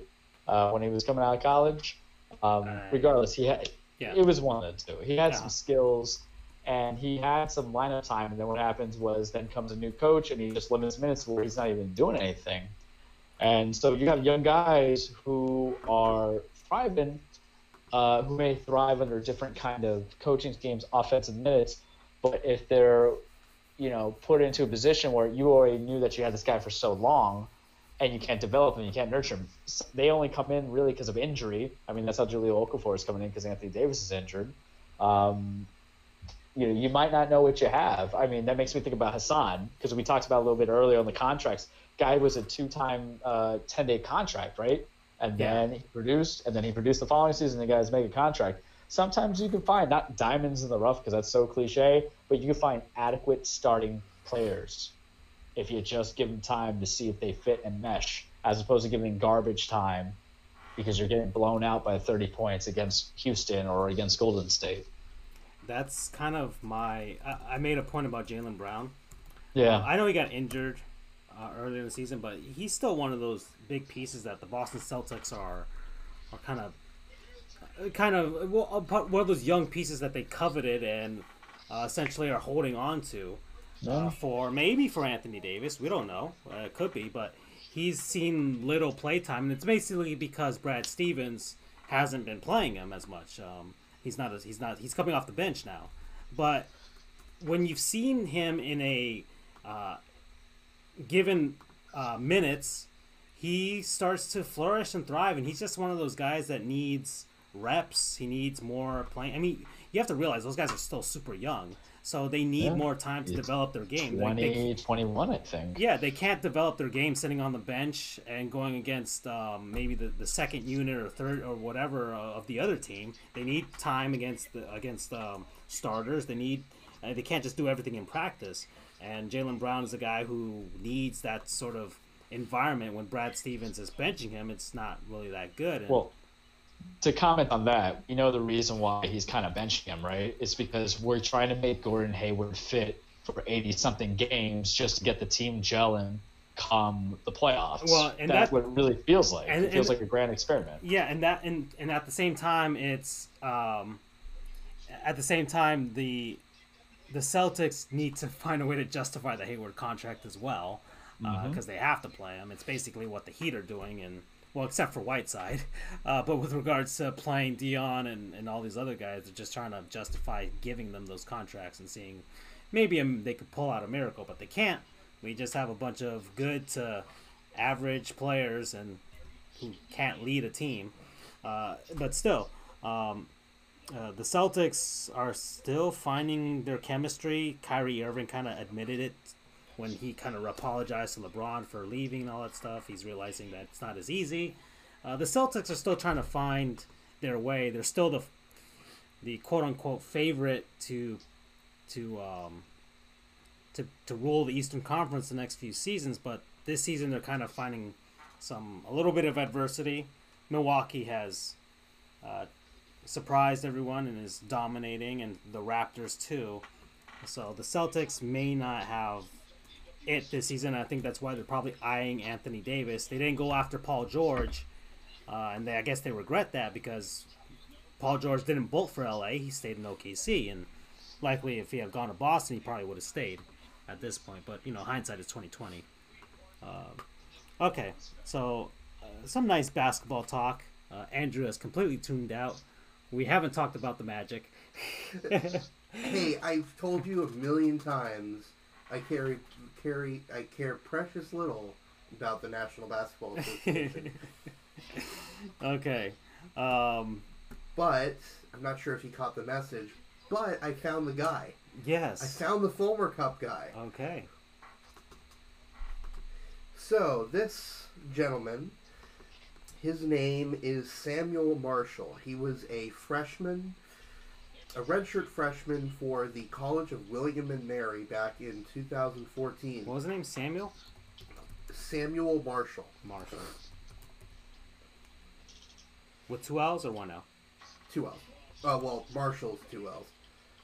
Okay.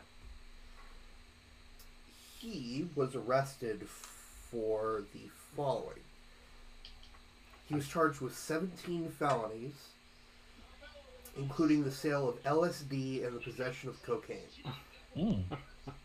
Okay. That's a fun time.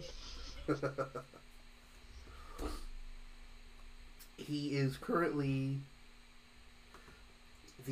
still the record holder for most points accumulated by one person in a Fulmer Cup season. Although apparently he ended up serving no jail time. Really? Mm-hmm. Must have been a good defense lawyer. Had to be the guy who convinced him. What was the guy from last time? The coke dealer? Guerrero.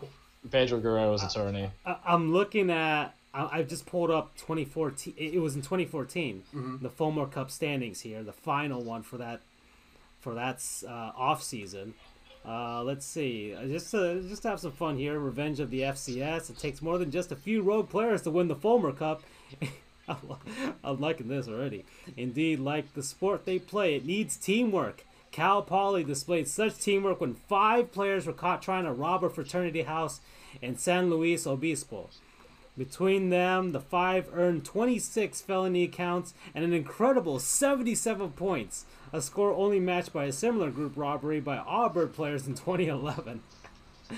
William and Mary can take heart as the individual who earned them most of their points earned the award for individual achievement. Texas A&M can take up the prize as best of the FBS, yet still only took third to 2 FCS Titans.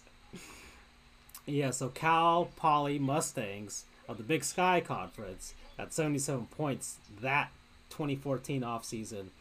And yeah, the Paul Deek Memorial Award, the trademark. I love how they put the TM there as a trademark for conference compliance. Some might say no surprises here. An average point total of over nearly 10 points per team reminds us that this is the SEC's world and we only live here.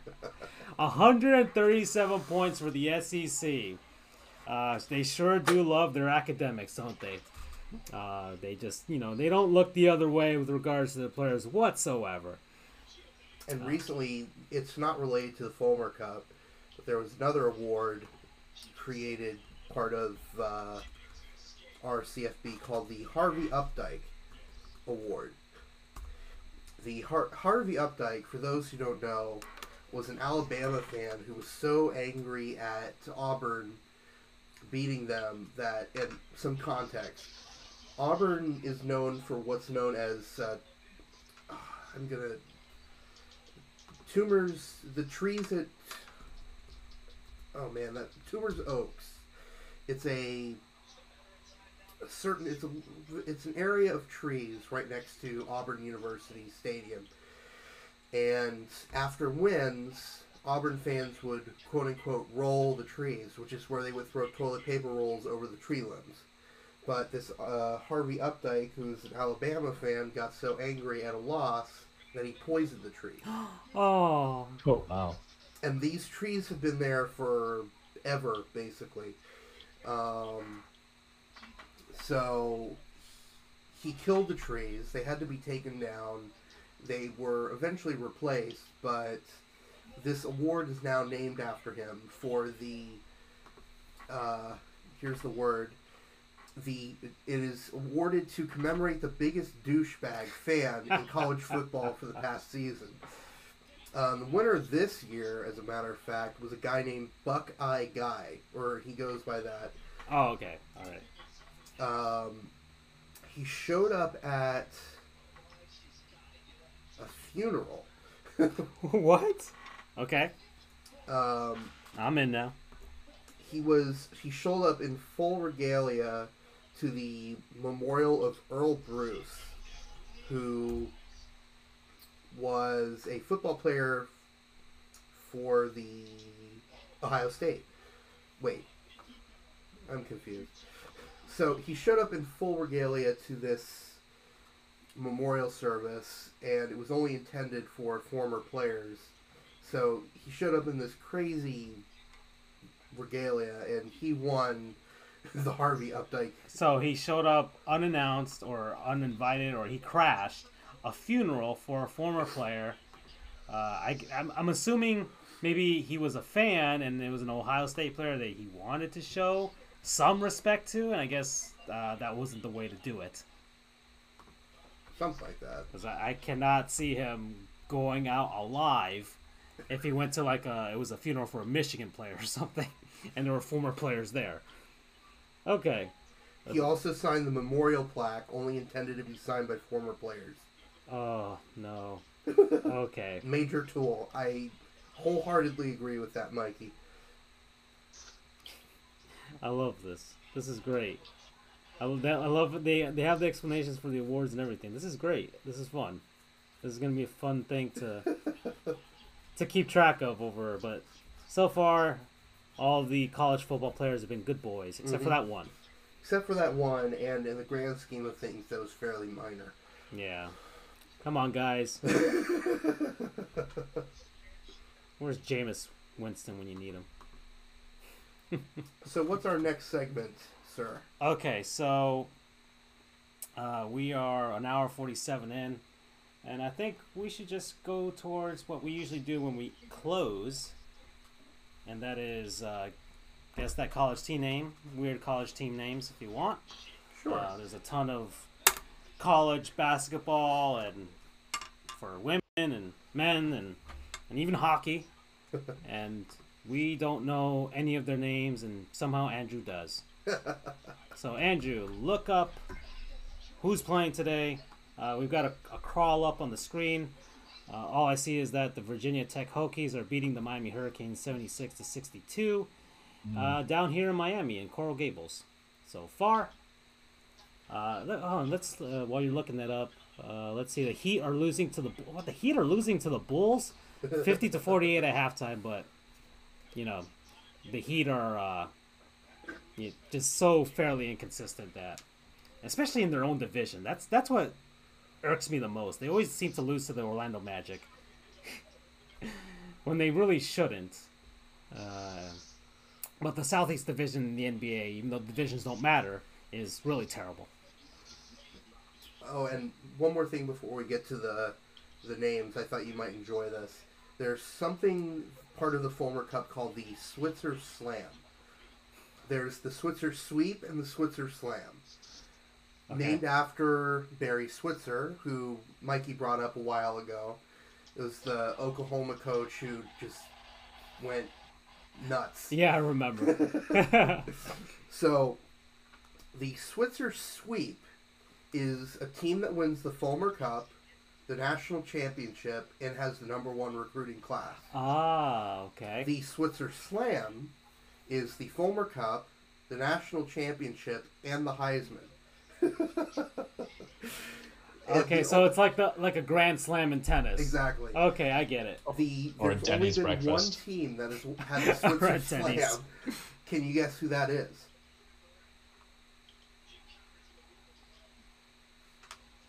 Florida? It is an SEC team, though. SEC. Okay, so Bama? Okay, LSU? LSU? Oh. Not LSU. Auburn? Yes. Back in 2011. Oh God, was it Kansas? They had the national championship. They I forget how they won the Fulmer Cup, but then Cam Newton won the Heisman. So they were the first and only team. And had the #1 recruiting class. No, that's apparently they're two different. The sweep is with recruiting class. Okay. And if somehow they were able to get all four, I think the world would implode. Okay. So speaking of guessing, I'm going to get to our teams right now. We have actually a lot of time for this, so this should be fun. I've picked 6 teams, so this should be a lot of fun. The first up is Texas A&M at Corpus Christi. Texas A&M at Corpus Christi. The Corpus Christi Aggies. No. Okay. I mean, Texas A&M has the Aggies, though. Yes, that is correct. So we're good on that, at least. Because Corpus Christi isn't going to do alliteration, because apparently no college football team wants to do alliteration, because they should have been the Corpus Christi Scorpions, and it would have been awesome. I will give you a hint. Tell me. It is. They share a name with one of the NHL's teams in the Eastern Conference. They share a name with an NHL team in the Eastern Conference. Corpus Christi, so in Texas, so thinking...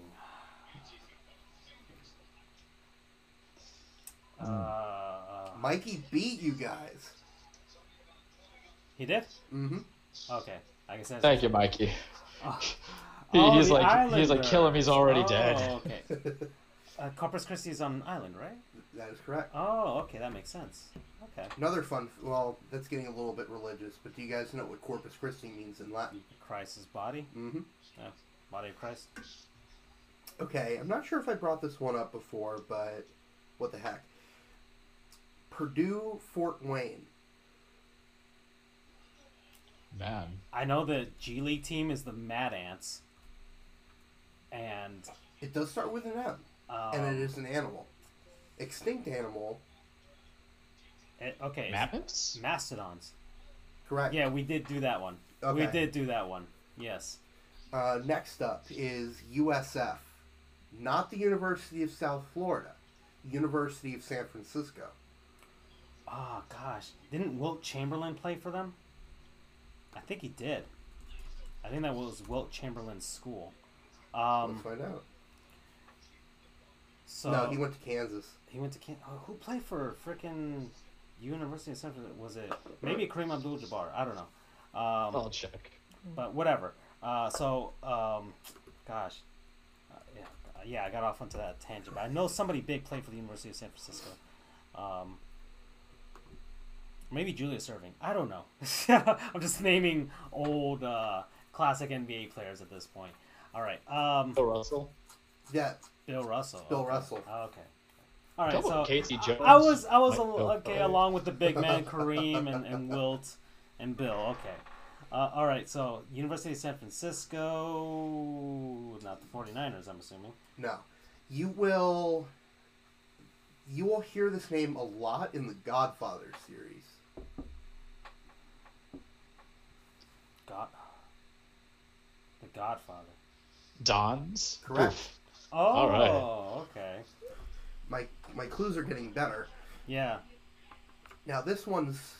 Yeah, because you're tying them to movie references and things like that. That's cool.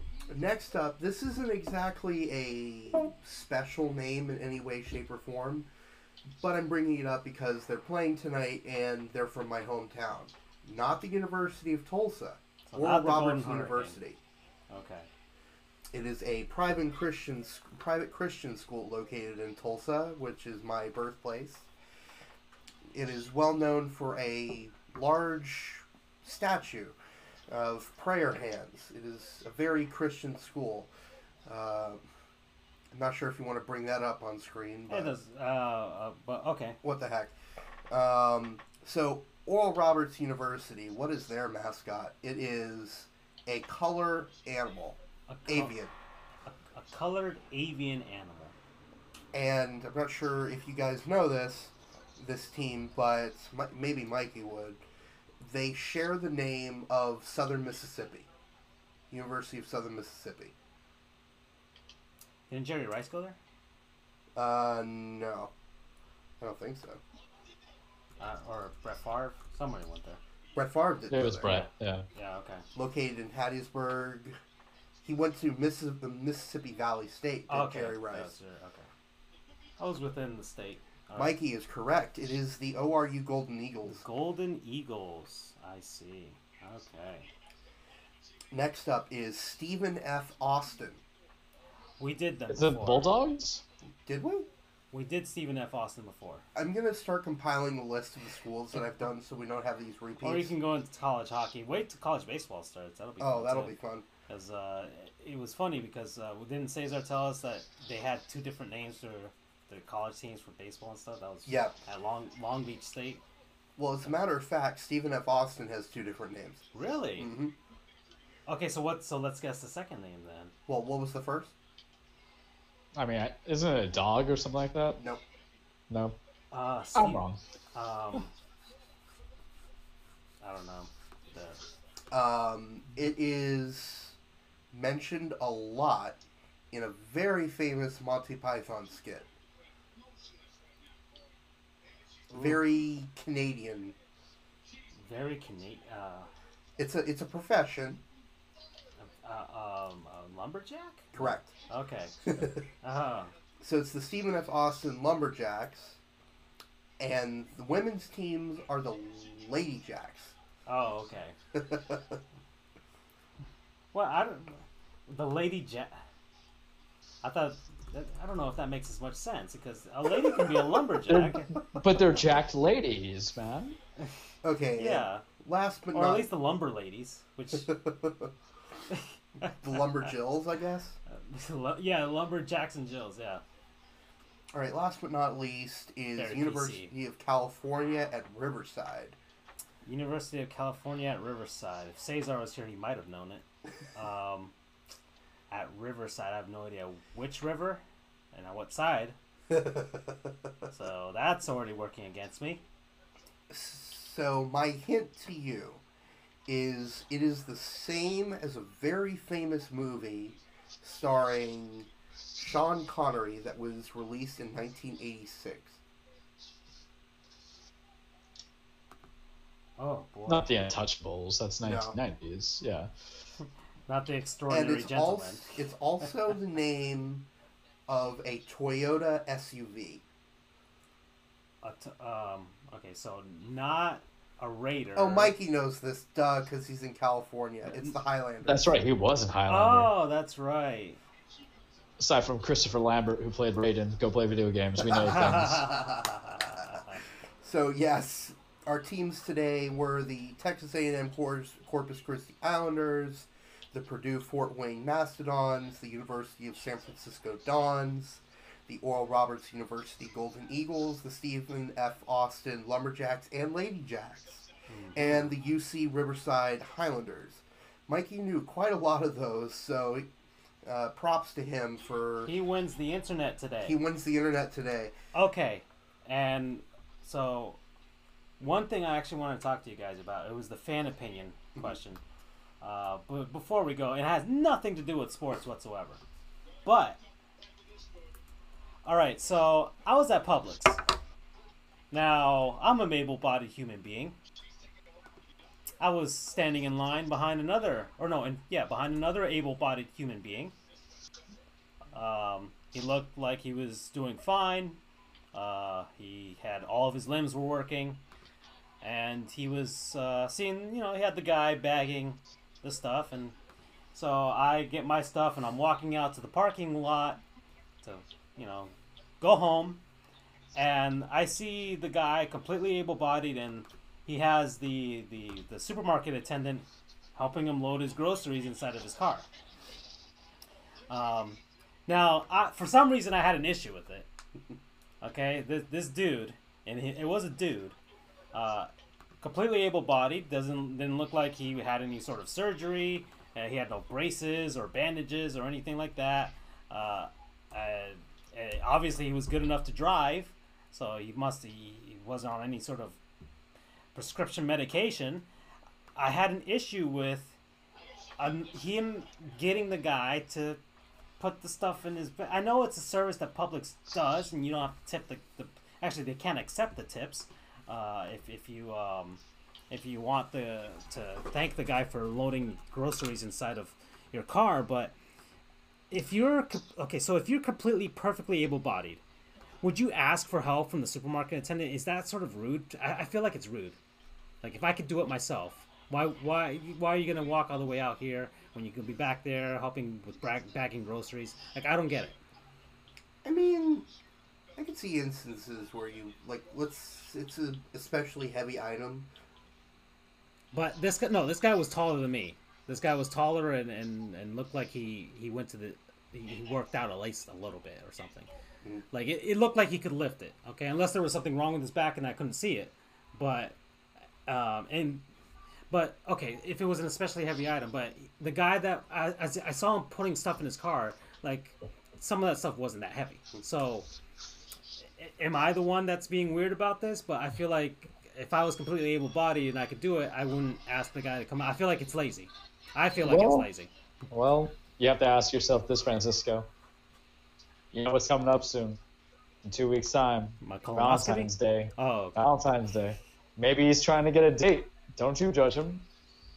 He's just checking out whoever the attendant is, young or old, man or woman. I'm not going to judge. Maybe that's where he's coming from. But besides that, if you can carry it, just carry it. It's not that far a trip unless you're 80 years old. Okay. All right. I didn't think about that at all, Charles. Well. Wow. That was completely out of left field. I would never have guessed that. Actually, that maybe it is out of the realm of possibilities. Maybe that, I mean, maybe that's okay. it. So entertainment-wise, for my own sick sense of humor, what was the attendance? Was it young? It was. What was the make of the attendance? Gosh, he was a maybe a guy in his 20s, but the other guy looked like he was in his mid to late 30s. You've never heard of Sugar Baby? It is Miami, man. We know that life. And that's the show, folks. Yes. Okay, that is the show. Yeah, we're gonna end on that. Thank you, everybody, for joining us. We had some of technical difficulty, but I enjoyed this. As we usually do. We didn't talk about Anthony Davis, but we'll save that for next week. And yeah, so thank you all for joining me. Thank you, Charles and Andrew and Mikey, for tuning in. And everybody else who tuned in. So we'll see you guys maybe next week. Aya. Take care. What language is that? Swedish. It's Swedish. They produce pretty good hockey players. And good meatballs. That's true. But they very annoying furniture. Not a non-sponsor, by the way.